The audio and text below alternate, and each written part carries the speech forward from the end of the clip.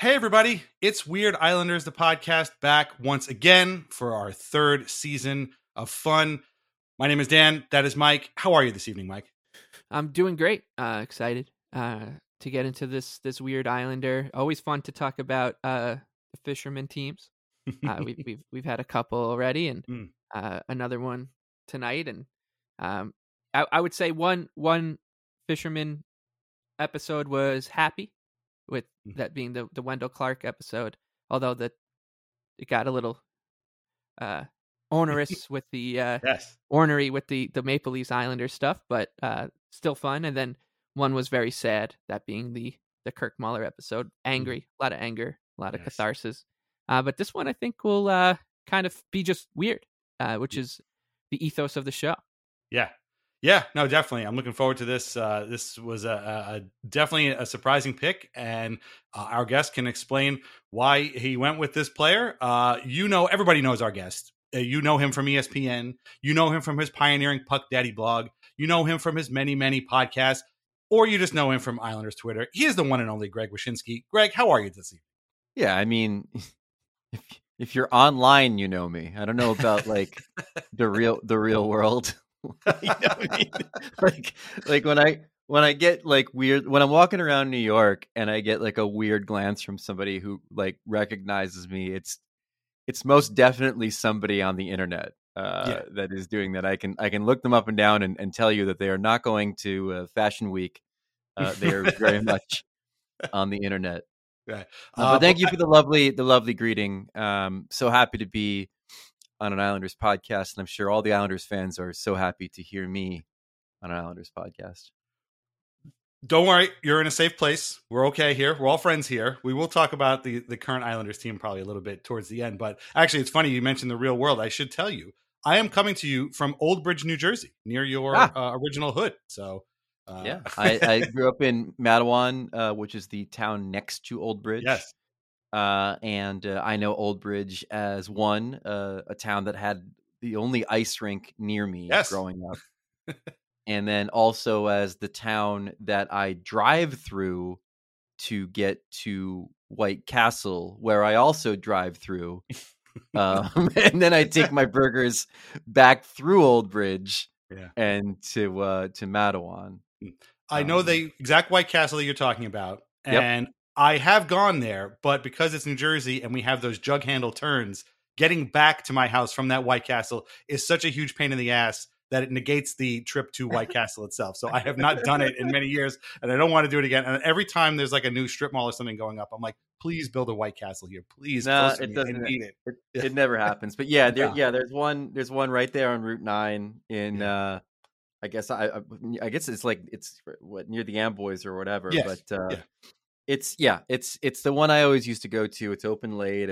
I've gotten crave cases from there with my friends and eaten them in like the parking lot. Nice. And it's also canonically the White Castle that my dad and I would hit up before going to games at the Meadowlands, and not necessarily Devils games all the time. It was usually Nets games when the Nets played there, because there was actually a White Castle meal where for like $100 you got 4 tickets and I think 4 White Castle meals or something like that. I mean, this is your Mookie Blaylock Nets, where they're just begging you to come see Sacramento on a Tuesday, prompting you with greasy, spongy, steamed hamburgers. The siren song of a slider. Exactly. But yeah, that White Castle, a big influence on a young Greg Wyshynski's life. Amazing. It's the downside of all the wonderful success the Islanders have had since that their former captain left is that those kind of deals are now gone.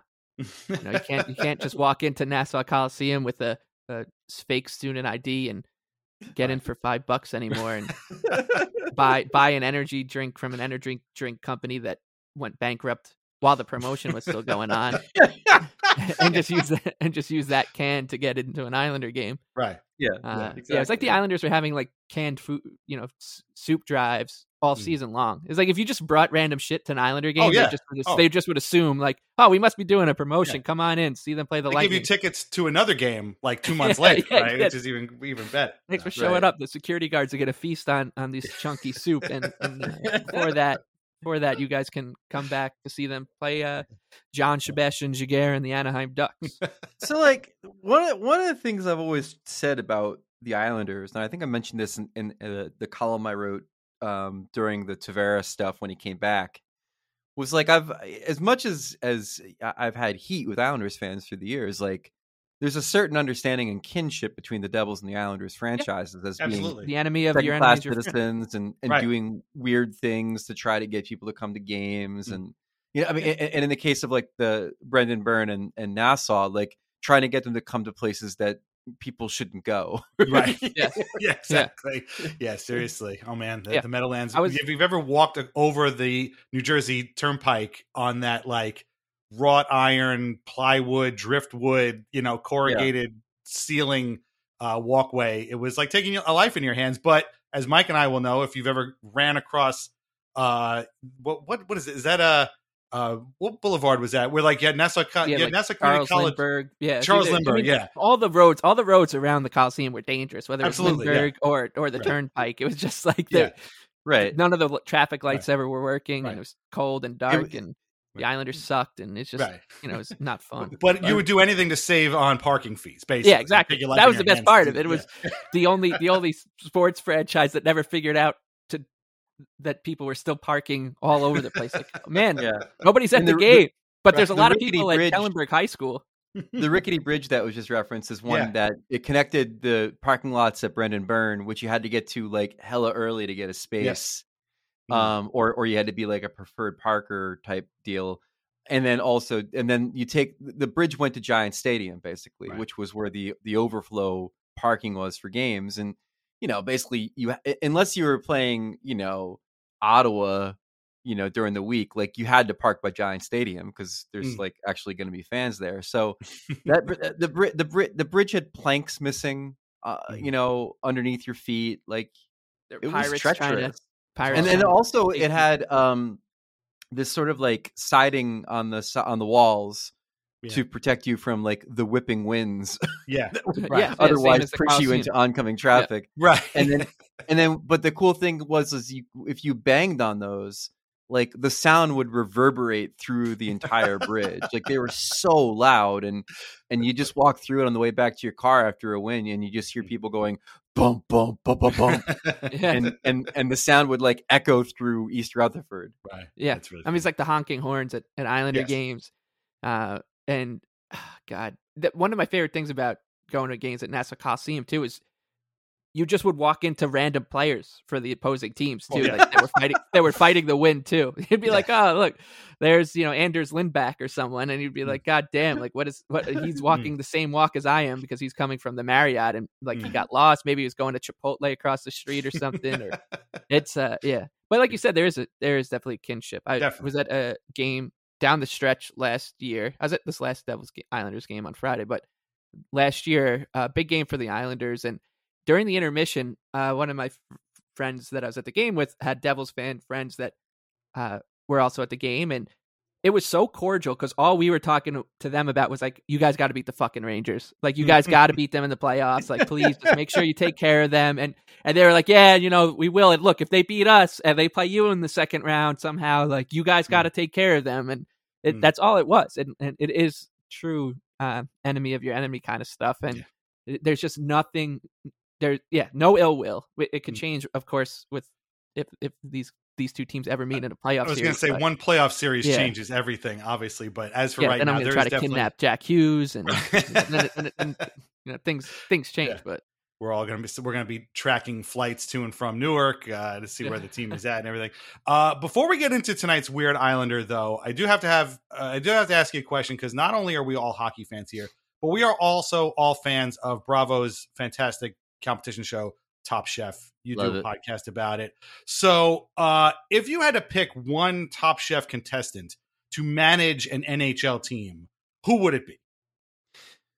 I should say the podcast you referenced is called Mise en Pod, that my wife Ruby and I do on the Puck Soup Patreon. It's a monthly podcast, unless Top Chef is in season, in which case it's a weekly podcast, and we cover every episode of every season. It's pretty fun. I would pick Stefan, and I don't remember what season he was on. That was season 5, because you stole my pick. But go ahead. I'm sorry. Yeah, that's totally the pick. Like that guy reads very sort of like European coach that comes to the NHL and tries to do his best behind the bench dealing with North American players. But he's also very like egotistical and temperamental as well. Yeah. So like a swaggery dick of a coach, like a John Tortorella in Matt Sundin's body, and he'd be my pick. Yeah. Mike, who would you go with? I'd go with Angela. And he would coach the New Jersey Devils because he looks very New Jersey. Yeah. And that would just it's a gut pick more than anything. I think he'd probably not last very long. Yeah. But maybe he would get another job and become infinitely more likable in that second gig. And we'd all be rooting for him. I was going to say Stefan too, because he's my favorite type of reality show person in that he's a huge jerk, but he's also really good. And he made it all the way to the finals because he was really awesome. And you wanted to hate him, but you'd be like, man, he's just so good. Also, he's a dead ringer for Jarmo Kekalainen. So I figure if people would think right. That's who he looks like. He looks like Jarmo. Yeah, you're right. Very much. People might think they're dealing with Jarmo, so he might get away with stuff. Also, if the season continues the way it's going, Jarmo might be working for him by the end. So we'll have to see how that goes. Anyway, we're not here to talk about Top Chef or New Jersey White Castles or treacherous ways to cross the New Jersey Turnpike. We're here to talk about a specific Weird Islander who you have chosen. So, Greg Wyshynski, will you please reveal the subject of tonight's episode of Weird Islanders, the podcast? Yeah, that Weird Islander is, of course, a devil, Alexander Semak. Incredible. I love this pick because people are going to see your name on here and be like, oh, that's cool. And then they're going to see Alex Semak's name here and be like, who? Which is the exact reaction that I want from these things. Before we get into look. I know that we've got to get going on the show, but I got to admit, I had no fucking idea this guy was an Islander. Well, yeah, that's the whole point. That's the whole point of the show. The show kind of was born out of, hey, you know what people don't realize or remember? That Chris Osgood was on the New York Islanders and wore his red pads, like that kind of, and of that thought, a podcast was born, and now we're here talking about Alexander Semak in season 3. I mean, we've had episodes about people I didn't even know were Islanders, and I made the list. So it's kind of show this is. But reminder that we are on Patreon, patreon.com/IslandersAnxiety. You get ad-free episodes of this show, plus bonus podcasts, written posts, all kinds of stuff. Plans start as low as $2 a month. So sign up, patreon.com/IslandersAnxiety. Okay, so we always start with the basic question of the choices that were given to you. Why Alex Semak? Because I showed you a bunch of devils, and he was the one you went with. So why him? Yeah, I was definitely going to pick a devil. Obviously, I went with him because he's a guy who played for the Devils in a real kind of formative time for me. Like my first year being a hockey fan was '88, the first time the Devils made the playoffs. That was like that playoff run was the first time I really got into watching them and kind of living and dying with your team, which has been something I've said for years, which is like the only way you can really make a new hockey fan in, Columbus or Sunrise is if you've got to live and die with your team in the playoffs. And that's what happened to me. And I was like minted. So from that point on, I was into the Devils, and that sort of 91 to 94 stretch, before they started, challenging in the playoffs and losing to the Rangers, then winning the cup and stuff, is a real sort of formative time for me. It was still they were still wearing the Christmas tree jerseys. I think they had this weird amalgamation of young guys that never really amounted to too much, but then also Scott Stevens. Like it's a really interesting time to have been a Devils fan, and as you got going a little bit, you could start to see the pieces being put in place where all of a sudden now. Like a Niedermeyer showing up and Billy Guerin showing up, and they're there with like, Bernie Nichols. It's a weird kind of mishmash of veteran guys and younger guys, but also the building blocks for what would become a championship team, of which Semak, ended up not being, but he was there anyway for a little bit. Yeah. And so we'll get to his Islanders season in a few minutes, but his time with the Devils was really interesting. We'll talk about his big season too in a minute, but he was one of that wave of players that a young and very progressive and forward-thinking general manager out of the college ranks named Lou Lamoriello worked very, very hard to get out from under the Iron Curtain, including Slav Fetisov, Sergei Starikov, who was my nephew's hockey coach, by the way. Wow. And Alexander Semak. So, I mean, as a kid, you said you got started watching in '88, but like as a kid, were you conscious of this sort of element of the Devils? Because it really is very interesting. And Lou, I mean, listen, he's been in the league for a billion years. He's done a million things. People kind of forget this, that he was very much at the forefront of this. He went over to Russia. He sat with these guys. He brought them over here. I mean, was that something you were conscious of even as a little kid, that like, wow, this is really kind of special that this team is doing this? I was because Starikov and Fetisov both came at the same time, and it was like a really big deal. Like they were always photographed together, and and I remember it being just a huge moment. Now, what I wasn't cognizant of was like the McGillney stuff that had happened a few years earlier with the defection, and I wasn't cognizant of obviously anything about Fetisov's role with the Russian Five and him being like an iconic player in Russia. Like I'm not one of these fucking Canadians that watches the Canada Cup on VHS every 2 days. Like I didn't quite understand it. So from that aspect, I was cognizant of it, but I wasn't really aware of the magnitude of it. But it wasn't just them. And then like Kasatonov showed up, and I remember it was a big deal because he and Fetisov had been like defensive partners in the USSR. And then I didn't really like match Semak to that group of defensemen really. But the fact that Lou was sort of importing all of these Russian players was definitely something that I was aware of as a kid. Cool. Yeah, and it's something we talk about a lot.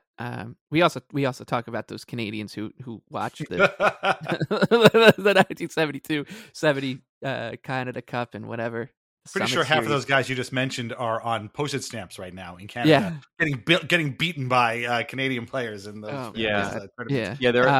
They're all existing in service of Paul Henderson's Hall of Fame. We won't name names, but there was a prominent Canadian hockey person who wondered if Matvei Michkov watched those games because, of course, he was playing for now he's playing for the Flyers, and if he understood the connection between the Flyers players and the 1972 Canada Cup teams, and if that's going to be on his mind. Was he then asked about his opinion on the Tragically Hipped and how important important Gord Downie was to the history? Yeah, exactly.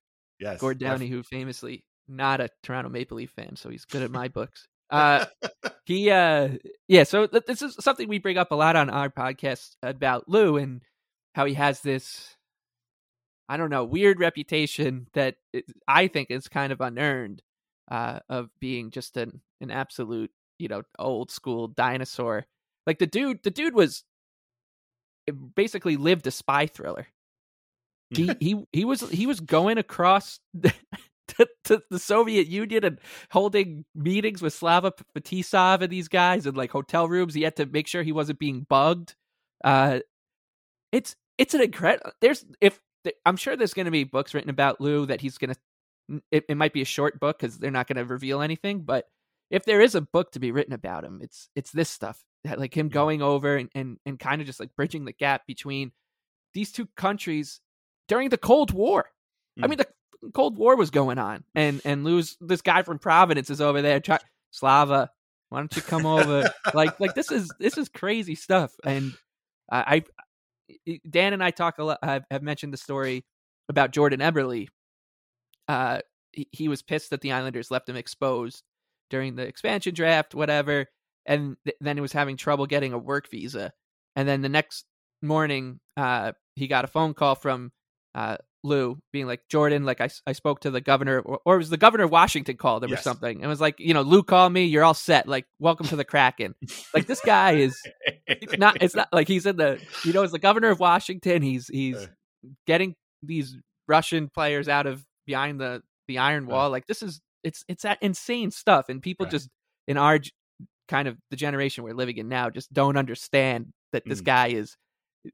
You might think the hockey that his teams are playing are boring, but he is about as far from boring as anybody in hockey can be. Like he was also, I remember, he like was somebody who found ways to create loopholes for like the waiver draft, and they had to like rewrite the rules to prevent Lou from doing it again. He was the guy. He well before the establishment of Robidas Island. Like Lou was the guy who found ways to make players literally just disappear. Before he's kind of become, like you said, the butt of a lot of jokes about being out of touch and what have you. But before that, he was somebody who just not only would push the envelopes on the rules in the NHL, but also was so powerful that he helped make them. Like he was on all those like rules committees with Bettman, and one of Bettman's most trusted like consiglieres, and like he'd make the rules and then find ways to break them. Like the Kovalchuk contract wasn't necessarily Lou's doing. I mean, that was definitely ownership pushing for it. But the irony of Lou circumventing the cap in the way that he did, while also helping to establish the cap, is still one of my favorite circular logic Lou things of all time. It's the easiest way to break the rules is to make them first. Make them first. How to break them. Yeah. But yeah, so Lou was, ahead of the game in a lot of ways, especially back then. And he drafted Alexander Semak out of Russia in the 10th round, a round that doesn't exist anymore, in 1988, 207th overall. And he had played a number of years in Russia already with Moscow Dynamo and Salavat and a few other places. So he comes over. They drafted him in 1988, but he didn't make it over until 1991. Plays 25 games, 5 goals, 11 points. But then in 92-93, he breaks out in a huge way. Plays the entire season, 82 games, 37 goals, 42 assists for 79 points. Spoiler alert, he would not reach these highs again in his entire career. But that's absurd that this guy just showed up and just put up 37 goals and 79 points. And like, I mean, I was thinking about this before. The Devils' list of goals in a season is kind of not that, you've got Patrick Elias, right? Zach Parise.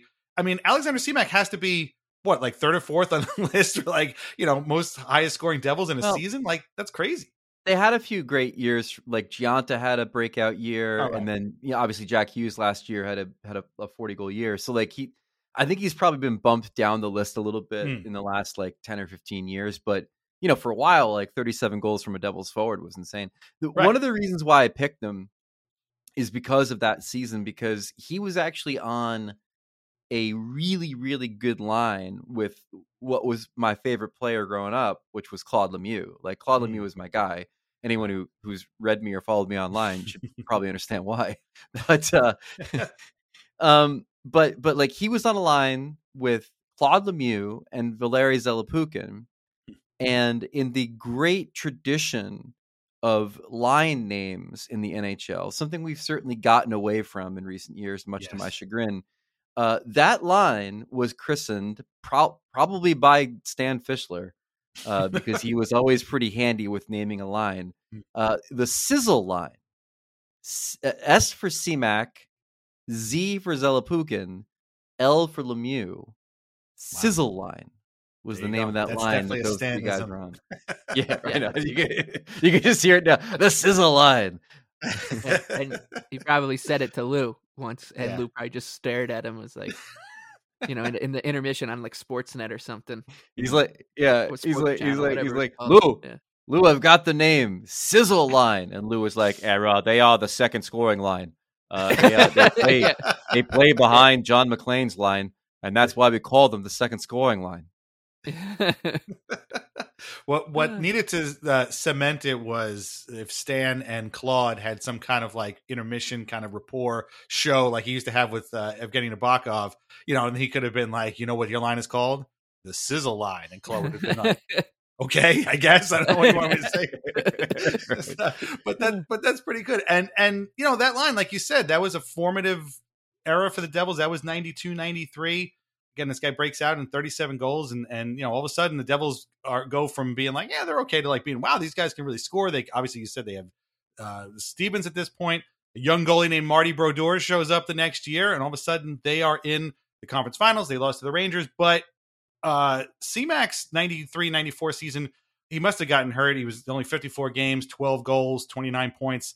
So a big drop off.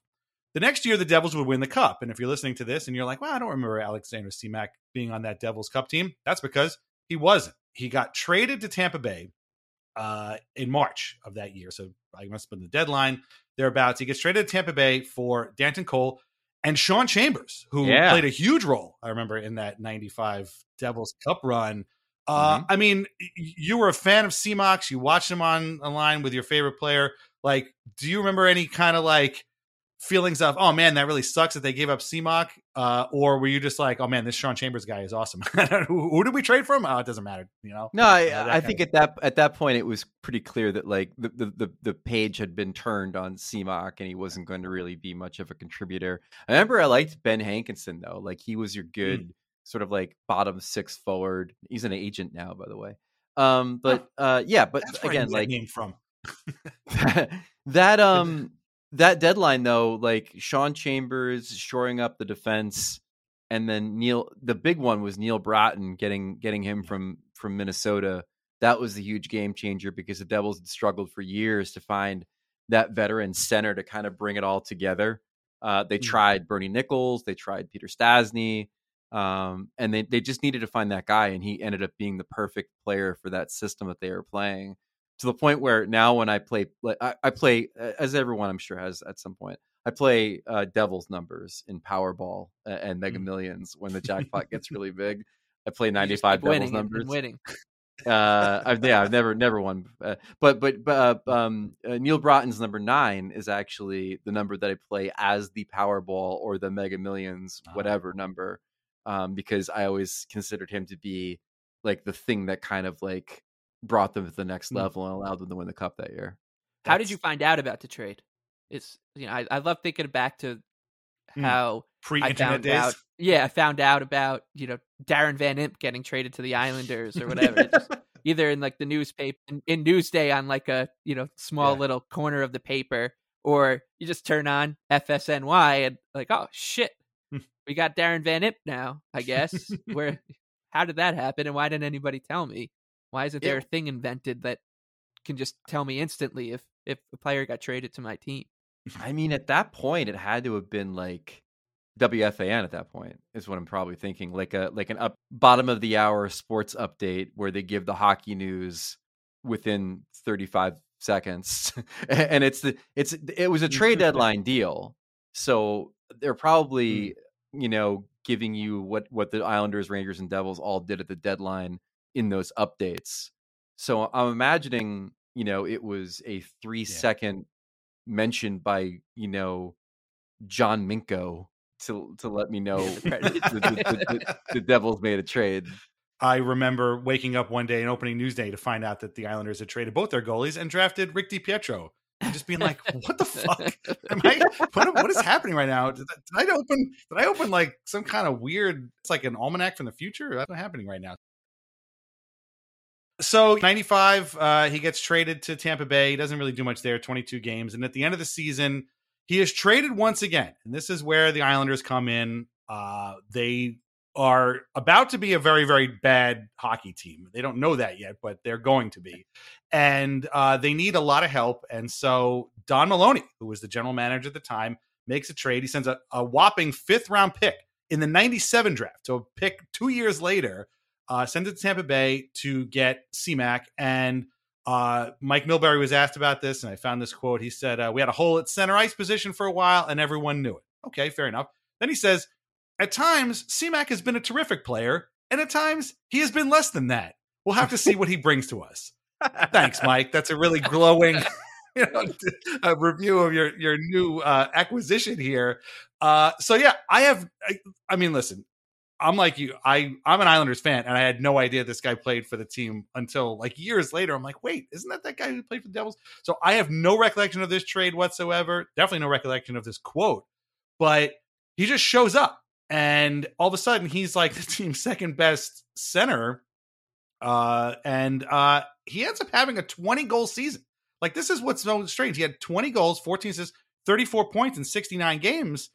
That's a pretty darn good season. Season. Yeah. And I mean, that Islanders team, by the way, was led by Ziggy Palffy, who had 87 points. He had Travis Green at 70 points. Those are good numbers.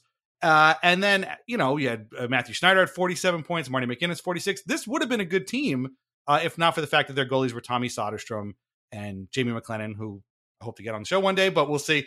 But this is a very strange thing to look at a guy and be like, well, those are really good numbers. And then look at the team and be like, oh my God, this was all. Now, this was also the Fisherman era, everything going wrong. Maloney would get fired. Milbury would be the GM. This is absolutely terrible.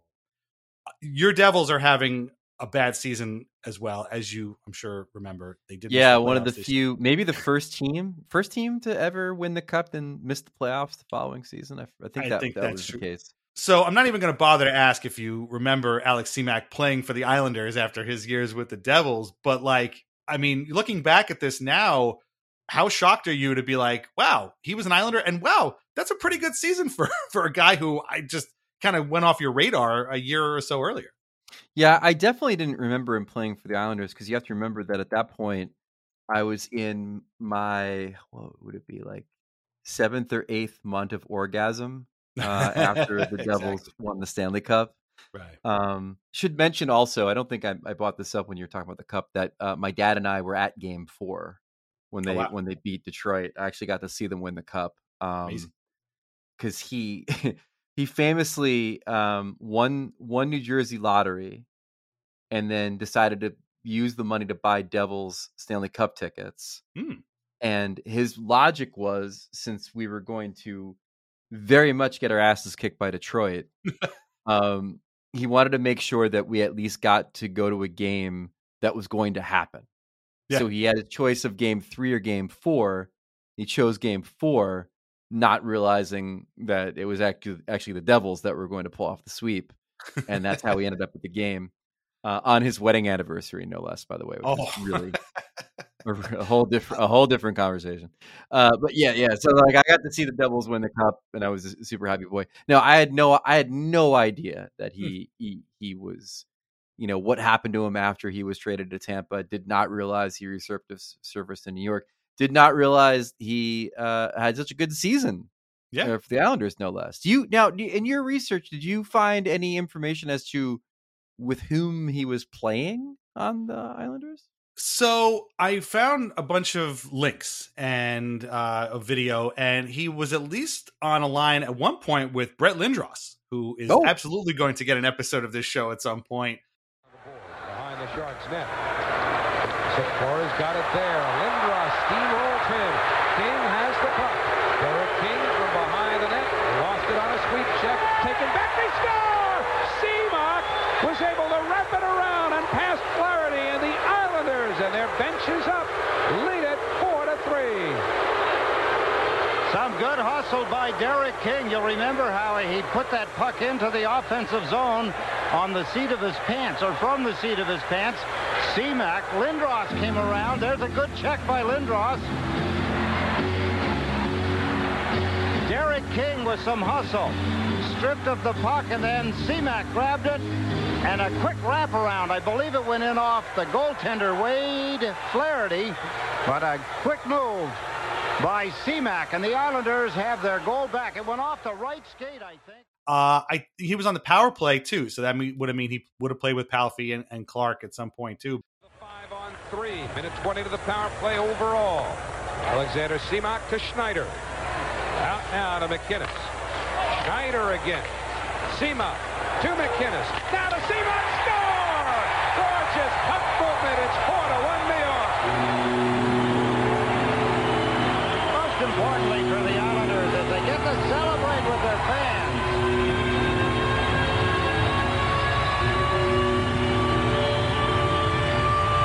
Talk about the patience of some coaches. I suppose Larry Robinson, that's what his team talks about, the patience. But the Islanders had great patience in this power play. They weren't trying to get the first one in the first minute. They moved the puck well. They were playing it around on the perimeters. Look at the beautiful passing play. Alexander Semak to Marty McInnis, returned, and Semak put it away.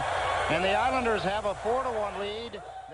Yeah, I don't know. That's a good question. But I mean, it's Mike Milbury. So lines mean nothing. Lines mean nothing. Contracts mean nothing. Players mean nothing. They're just gone. I'm surprised he made it through the whole season without getting traded to Anaheim or something, or Hartford. Seriously. So it's pretty impressive. But yeah, no, he played all over. He played with Brett Lindros. They had a scoring. He scored a goal, I should say, against San Jose. He actually helped the Islanders win a game in Winnipeg by blocking a shot and then coming in on a 2-on-1 with somebody else, I forget who, to score a goal and give the Islanders a 4-2 lead. Anderson can't clear the pinch by Quint. Kachuk knocked down. Schneider smacks it around the boards. Anderson leans into Quint. 7:14 to go in the third. 3-2 New York. Again, the Islanders can't clear. Darren Quint's drive blocked by Semak. Now Semak squirts past Quint. Over the line. He has help. Semak fires. He scores! Alexander Semak has given the Islanders a 4-2 lead. You just had to have a feeling about it all. It was all the Winnipeg Jets. They were buzzing. But the Islanders, they were playing a good, cautious game in their own end of the ice. Nobody was making the big mistake. That wasn't allowing the Winnipeg Jets to get a scoring chance. First time they break it, Alexander Semak comes down the ice. You see what happens. The Islanders now have a 2-goal lead. And it's funny because, like, I'm telling you these goals, these big moments this guy had and all this stuff. This season went absolutely nowhere. This was an absolutely terrible team. They finished 22-50-10. 22-50-10. That's awful. 54 points. I don't know how they had that many. And the good thing was you finished second to last in the NHL, and you got a guy like Mike Milbury at the helm. You know he's going to make sure that second overall pick is going to be a banger. You're definitely set up for the future with Mike Milbury at the helm. But I mean, he was a pretty good player. And again, I'm looking at this roster, and it's really not that bad. I mean, the Islanders would have had way worse teams than this, 5 years later. But man, their goaltending they could not get a save. I'm looking at the goaltending right now, and so they had an .880 save percentage, and that was the fourth worst in the league. Yeah, I was the San Jose Sharks had an .869 save percentage that season. They gave up like the seventh most shots too, because I'm like, they probably gave up a lot of shots. No, not really, all things considered. But yeah, Tommy Soderstrom played 51 games. 51. He won 11 of them. So. Yeah, you look, but their goaltending contingent was better than two weird Islanders on the Sharks. Chris Terreri. I don't remember Chris Terreri, who's I think on the Islanders coaching staff, being a Shark. And then Wade Flaherty was in. It was a four-headed monster. Yeah. Obviously, Urbe, who Tommy Soderstrom walked so Arturs Urbe could run in terms of equipment. The Sharks for a while had some weird Devils cast-offs. Like John McClain famously was traded there after he complained about his ice time, I think on a game day or some such, or his contract or something, and then Lou put him on the next plane to Alameda. Did Lou give him the orchestra speech? That we need. Are you a drummer or are you a violinist? If you want to be a violinist, or is that only how the Sharks team was that bad, man? I mean, they look like they had some talent. They must have just not. It must have been a weird shooting percentage year for them or something. Well, they didn't have Mike Milbury at the helm. Yeah, that's obviously the key. But yeah, this team was going nowhere. But individually, some of them had some pretty good seasons, including Semak. It's funny you mentioned Wade Flaherty because he's the guy who Semak beat with a wraparound in that San Jose game. I was kind of hoping it was Nabokov, but it wasn't. But so it's pretty wild. So, I mean, again, a very nice 69 games for a very terrible Islanders team. He finishes with 20 goals.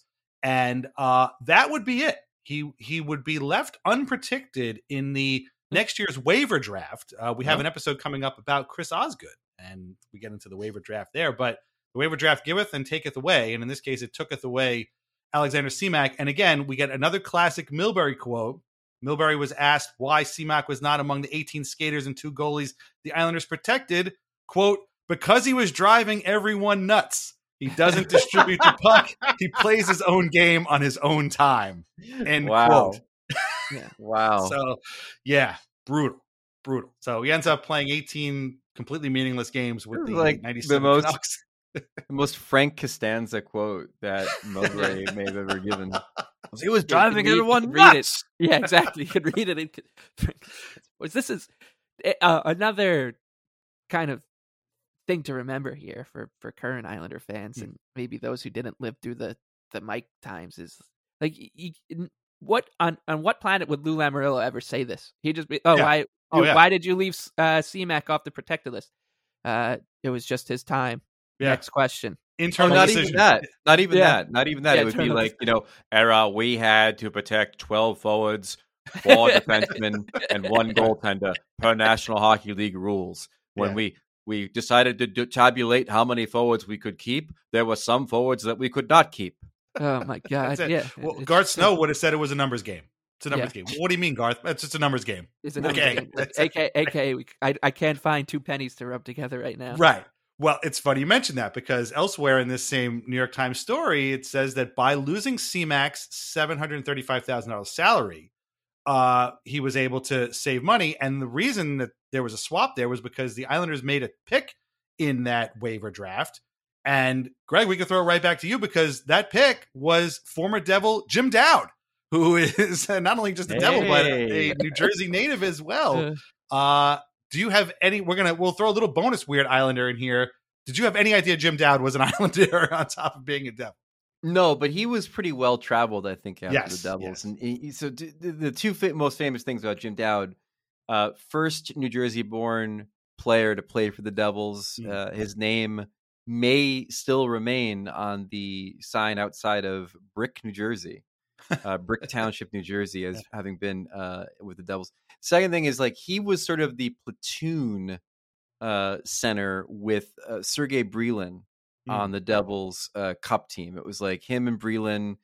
It was a real Wally Backman, Tim Tuffle situation if we're going way back. Right. I remember that him and Brelin kind of splitting time a little bit in that spot on the Devils.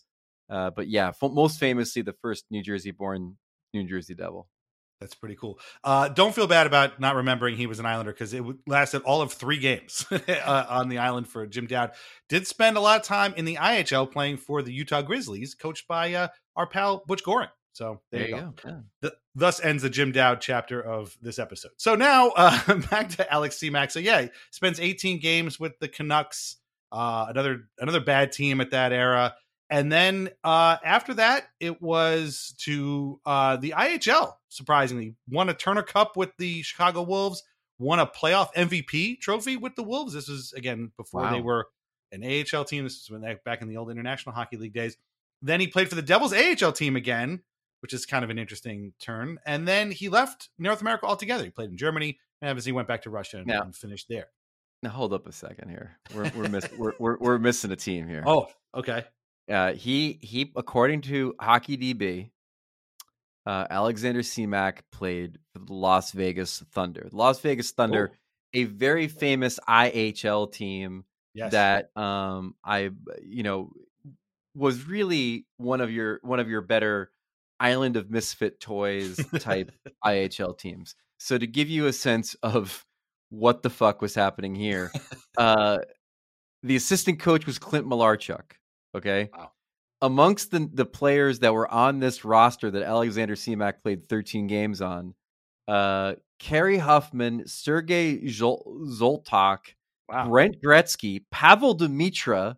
Okay. Wow. Is in Radek Bonk? I remember there's a picture of Radek Bonk in a Las Vegas Thunder jersey. Ruslan Saleh, Red Light Rasico was on the roster.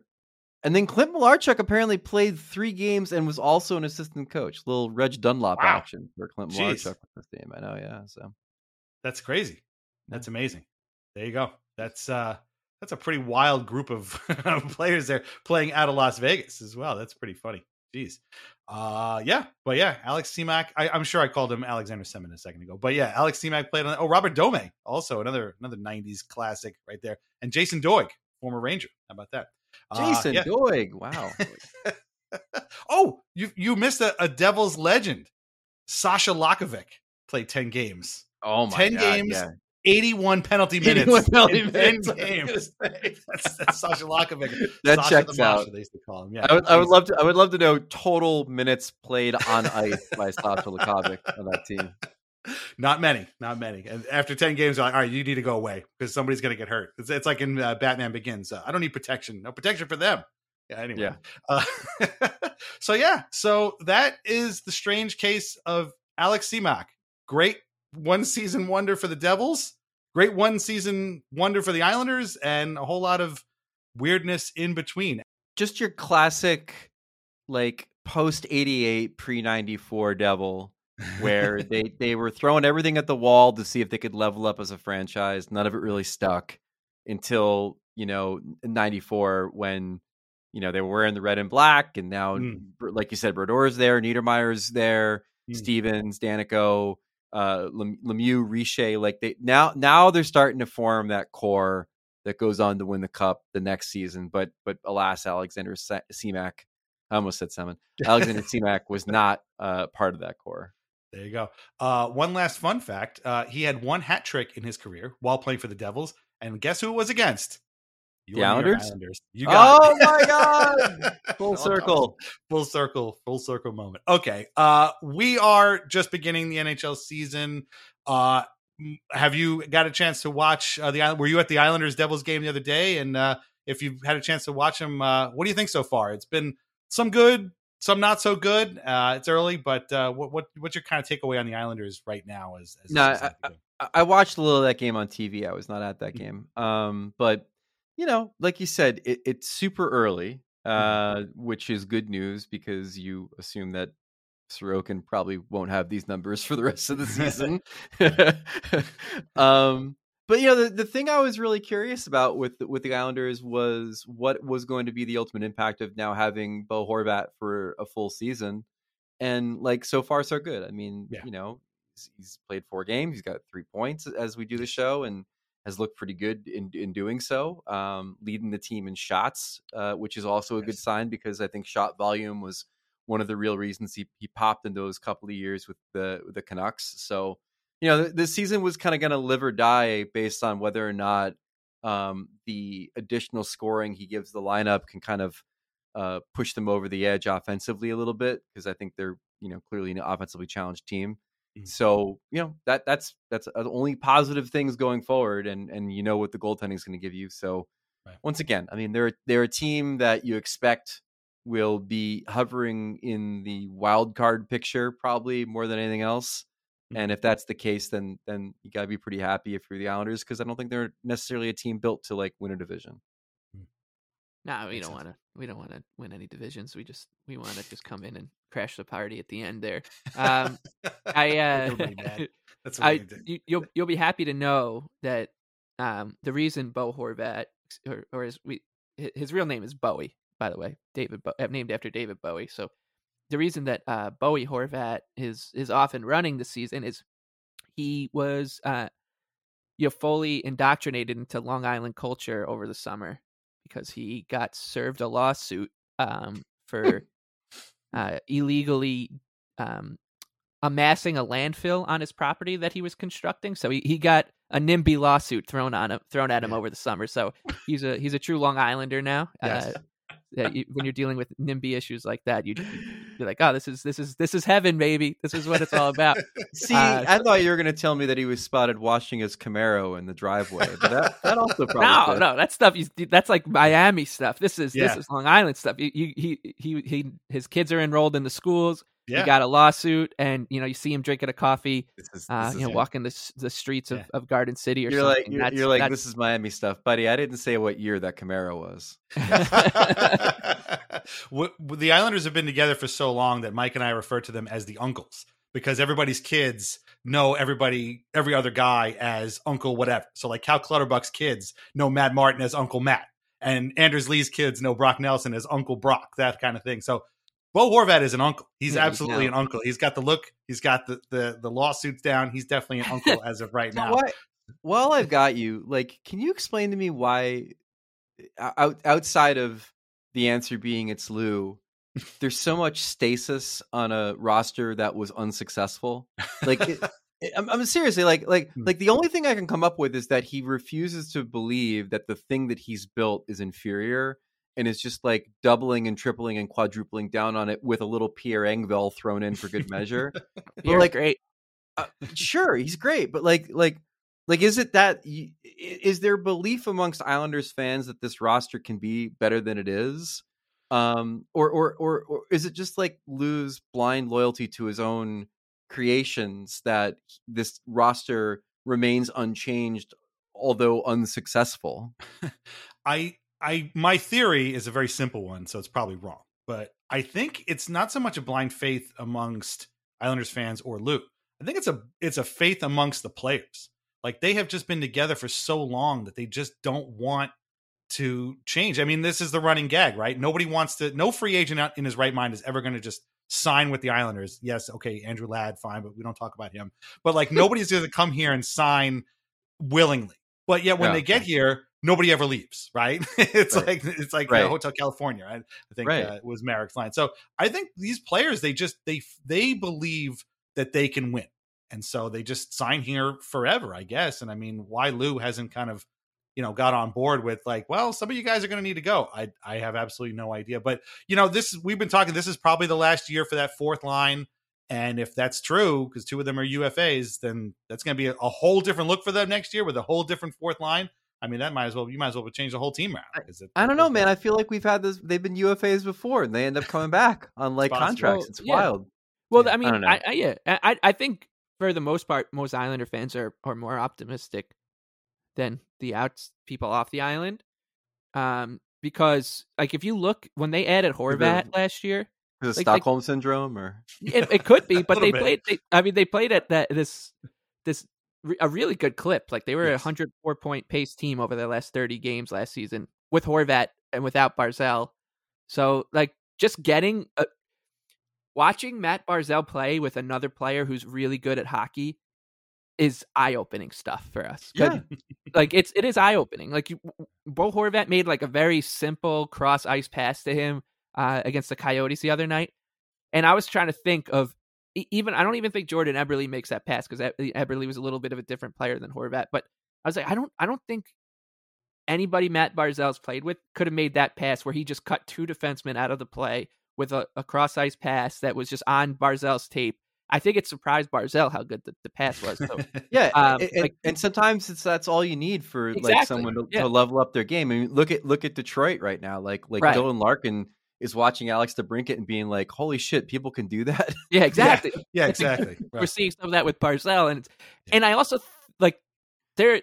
Don't get me wrong. I mean, do yourself a favor and look back at like the 2015-16 Islanders and see how many of those players are still around. Like, it's unbelievable. Yeah.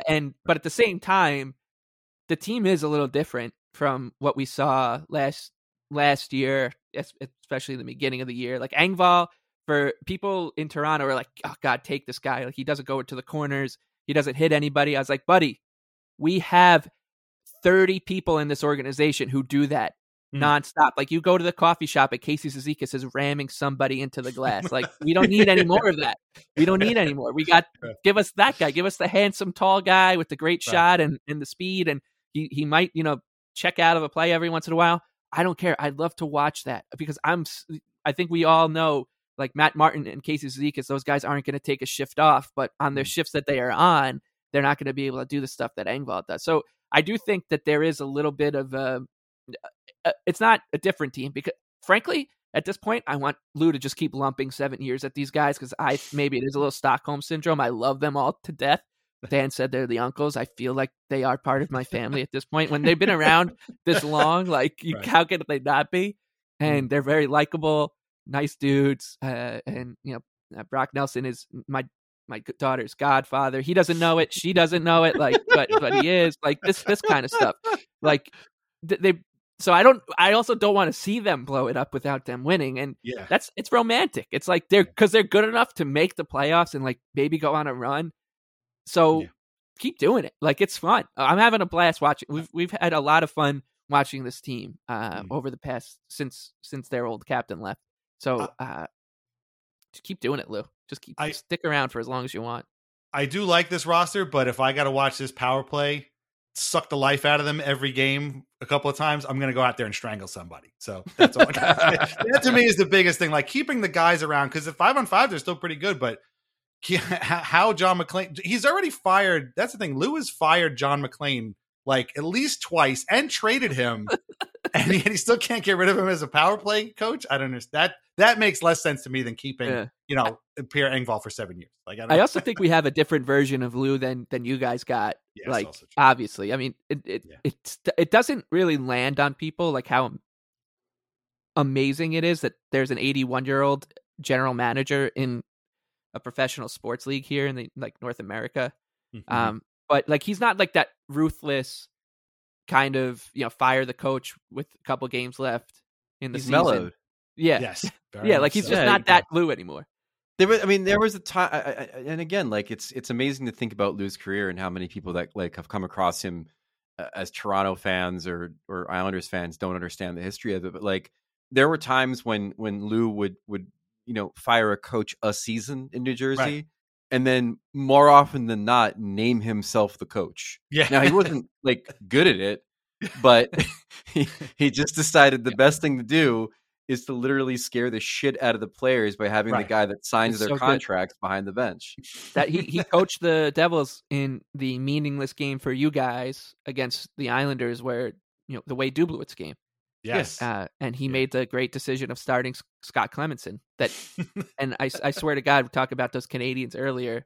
I've watched that game a million times on YouTube, and there's a TSN version of it where James Duthie and a panel go around asking if it was outside the spirit of the game for Lou to dress Clemenson, because had the Islanders won that game, it would eliminate the Maple Leafs. And Marty Brodeur had played 78 games that season, and the game was meaningless. And they were like, is this right? Is Lou doing the right by the league and the Toronto Maple Leafs here by dressing the backup goalie, even though it's a meaningless game? Like, Jesus Christ. What did it mean for the Leafs? Unbelievable. Exactly. That's exactly the ultimate one. But and in that same vein, talking about Mike Milbury, I guess Mike Milbury is like doing his best to just like copy Lou, because when Milbury would fire the coach and then name himself as the coach, it didn't scare the players. I think they just were like, can we get away from? Can I get traded? Like, can you get me out of this fucking place? And there was that one time where Lou named himself the coach, but then also named Adam Oates, yes, as like the other coaches. He's like, I'm much too busy for this, so you're going to coach the offense, and then you're going to coach the defensive side of the hockey game, and while I stand there and look menacingly at the players. Yeah, right. Didn't work out too well. Worked out about as well as Mike Milbury coming to coach the Islanders once every season and a half. So, but yeah, no, Mike and I talk about this all the time. Like the Islanders are the outlier in every way. They are the only team that like values defense over everything else. They have built from the goalie out, and they are run by a guy who just doesn't follow any sort of guidelines other than his own. It's weird. And yes, it's weird that he's painted as like the generic, right, hockey man, milquetoast hockey man, when he is literally the definition of like the outlier. There's one team in the league that makes its players shave. They're the unique one in that situation. By definition, they're the unique team. Yeah, very weird, but anyway, Greg, I hope you've had fun. It's been great having you on. It's frankly a little surreal after listening to years and years of your podcast to have you on one of ours, but it's been a pleasure, and I hope you've had a lot of fun walking down a very strange memory lane that I don't think you expected to go on anytime soon. No, it's my pleasure. I love doing podcasts. I'm happy to do this one. I wound up working out time wise. My problem is that there's always like a time during the year when I'm like, I go on Twitter or whatever. I'm like, I want to do your podcast. Let me know how I can go on your podcast. And I get like 50 people being like, come on our podcast. And I'm like, oh shit, this is actually going to take time, isn't it? Instead of playing Fortnite or, watching like reruns of Bar Rescue, I have to go and then like talk about these things on these podcasts. So I'm happy. I love doing them. That's my point. I'm terrible with time management, but since it just worked out time wise, I was more than happy to hop on, and especially I love the concept of the pod, so I was happy to hop on and do it. Well, we will reach out to you again, and we'll try and find some other ex-Devils for you to come on and you want to talk about Marek Zidlitsky? Oh, yeah, he was on the list too. He's there. there. Another great one-season Islander. He was great for the Islanders. He was. So for those that I'm going to plug away for a second. For those Sure. that don't know, I still do stuff on the Puck Soup Patreon. I do like a couple of different podcasts with the boys that do involve hockey. I do Mise en Pod. I do the OUFL, which is an overrated, underrated podcast every month with like a special guest. I rate a couple things each month there too. So if you're interested in all that stuff, it's you just go to Patreon, look for Puck Soup, and you can check out what we have there. And then I got a podcast again, an actual hockey podcast called The Drop with my buddy Arda O'Cal. It's on the NHL and ESPN podcast feed, and that's Tuesdays and Thursdays is when that show drops. We're also on YouTube, in case you really want to watch two white guys on a Zoom call talk about hockey. Arda. Yeah, I met Arda at the NHL fantasy draft thing at the NHL offices, and it's going to sound weird to say this, but he probably will let you know. But all anyone could talk about at that gathering was how good he smelled. He had like this cologne on that was like discontinued, and you can't find it anywhere anymore. So he bought it up. And all people were like, people had to like stop down the show to be like, Arda, I can't like focus because you smell so good, man. He's a really good smelling man. He's also well put together. Like his suit game is on point. He's like he and I get along a lot because like we both work our asses off, and we both love hockey and wrestling and video games and Star Wars. You love Star Wars. I remember him. And then also we both look like Zelensky. Like that's the other thing too about The Drop that's fun is like when the show is like put on YouTube, there inevitably will be a comment from somebody being like, why do you both look like Zelensky, the Ukrainian president? And then I'm like, well, I'm actually Ukrainian. I can't speak for this Turkish guy over here, but like, that's my excuse. Well, now what you guys got to do is get Zelensky on to guest as a guest, and you could ask him about how the Canucks are faring this season under Rick Tocchet. I would love that. I understand the man's a little busy. Plus, there's always the chance that if you got all of us together on something, it would be like that scene in Time Cop where the two people meet from different timelines and then just like melt into a pile of goo, cellular glue, for having disrupted the time. Like all the clones can't be in the same place, I guess is what I'm trying to say.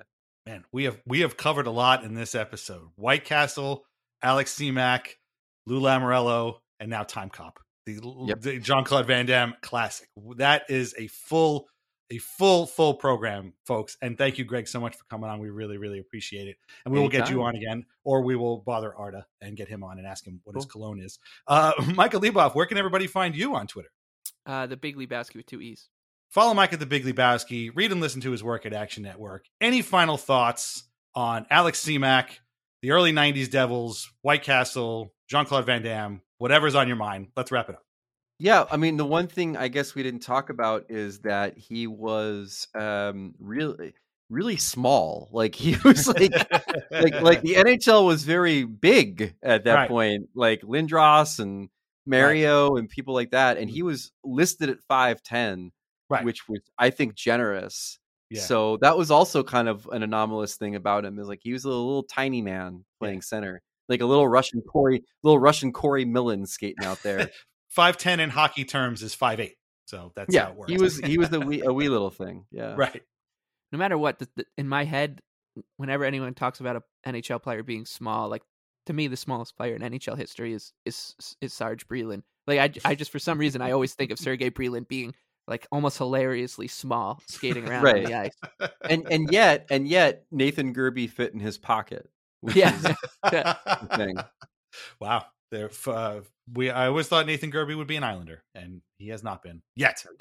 He might have been. You just didn't see him. Yeah, that's also true. Yeah, and he definitely scored 100 goals against the Islanders. Him and Yuri Toulousely, if they just played against the Islanders, he'd be in the Hall of Fame by now. For sure. All right. Well, thank you all very much for listening. We really, really appreciate it. We'll be back with a whole bunch of new Weird Islanders this season. Can't wait. We've already recorded a bunch, and we can't wait to roll them out. Make sure to sign up at patreon.com/islandersanxiety for ad-free episodes and bonus content. Follow us at Islanders Anxiety Pod. Leave us a review on Apple Podcasts and Spotify. Our theme music is Knuckles by Bjorn Falk. Listen to more of his music at Bandcamp and Spotify. Read Lighthouse Hockey. Shop VintageIceHockey.com. Try wines from the Pinot Project. Check out FansFirstSports.com. And until the next time, keep the Islanders weird. We'll talk to you later. Bye-bye.